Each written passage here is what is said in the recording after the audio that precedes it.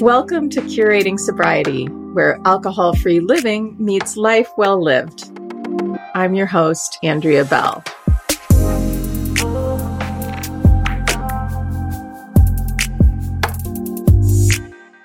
Hello, gorgeous friends. I am so excited to welcome you to the very first episode of this new podcast, Curating Sobriety. I'm celebrating the launch of this new show, and I'm also celebrating you, especially for listening and for being an early adopter of the show. And it seems appropriate to start by introducing myself as your host and to share a bit of my own story and why I'm starting the podcast. I'm Andrea Bell. I'm a certified professional life coach by the Life Coach School. And I have certifications as a gray area drinking coach and an integrative nutrition health coach as well. And more importantly, I'm sober for 11 years. And I wanted to just go in the Wayback Machine for a second to 2012 when I quit. And there weren't all of the online resources and Quitlet that there are now. In fact, in-person groups and therapy were the two options. And after the first 3 to 6 months, I found that going to meetings was not something that I wanted to do anymore, but I still wanted the resources. And it's actually sort of, I think, something that people find today too, is that there's a gap. You know, the further along you are in your sobriety, the fewer resources there are for support, especially external support. And after a little time passes, you're really sort of entirely on your own. And if you are past that very early place in sobriety and you still want support, you really find yourself with the choice of still going to meetings and groups or being on your own.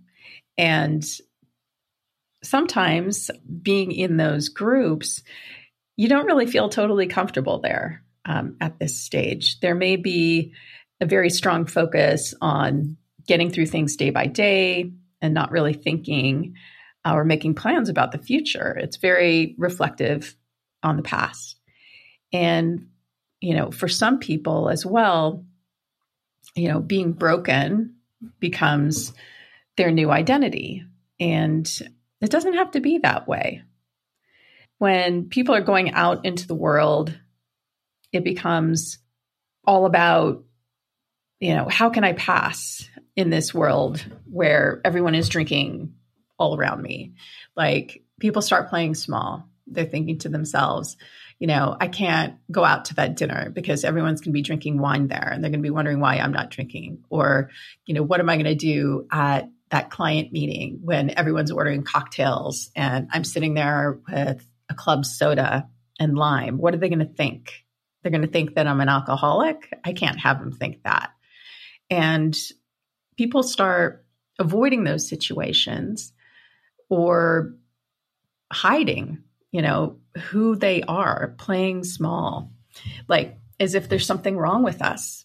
And there's nothing wrong. In fact, there's a lot that's really, really right that's happening right now. This is who you are. This is your life. You've made this choice. And, you know, if you think about it, if the tables were turned, it would be equally valid. Like, rather than thinking about, like, what are people going to be thinking about me that I'm drinking? What about if it was all like, you know, well, why are you drinking? So it's an interesting sort of place we find ourselves.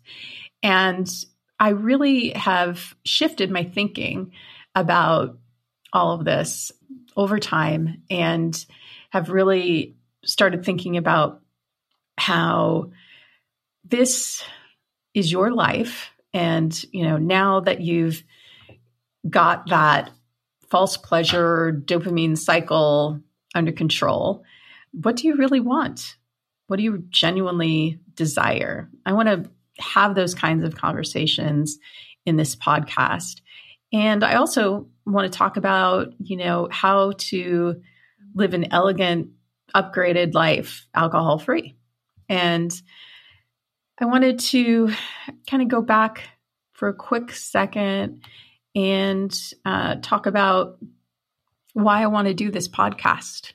I really, really want to work with women who have already stopped drinking and who are looking for additional resources sort of outside of that traditional group environment, like AA or online groups. You know, folks who are really interested in next level support, up-leveling their lives, setting some extraordinary goals and pursuing what it is that they really want to create now that they're no longer in that cycle of drinking. One of the most important tools that I've learned in all of this is that we have the power to get any result that we want by changing our thinking. There's a think, feel, do cycle where our thoughts about any circumstance create our feelings, and our feelings cause us to take actions, and our actions create our results. And so if you are able to recognize a thought that produces a feeling that you don't want to be having, the good news is you have the option to change that thought. And if you're able to change that thought and change your feeling, you can change your actions and your results.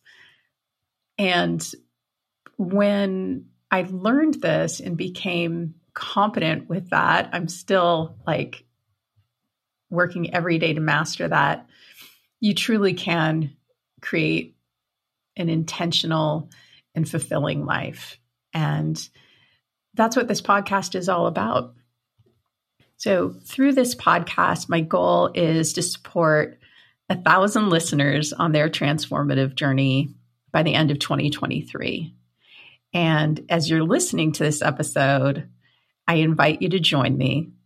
And in addition to the Curating Sobriety podcast, I do offer one-to-one coaching services for select clients. And I help women transition from early to sustained and long-term sobriety and curate a life that they genuinely desire. And if that's something that sounds interesting to you, you can find a link in the show notes to schedule a free 30-minute consultation to see if we're a match. So as we wrap up this first episode, I'm absolutely filled with gratitude for you and look forward to talking with you again next week. Take care. Hey, if you enjoy listening to this podcast and are curious what it would be like to have tailored one-to-one help with your alcohol-free life, we should have a conversation. Head to the show notes and click the link to sign up for your free 30-minute consultation. I'd love to join you on your journey. Talk to you soon.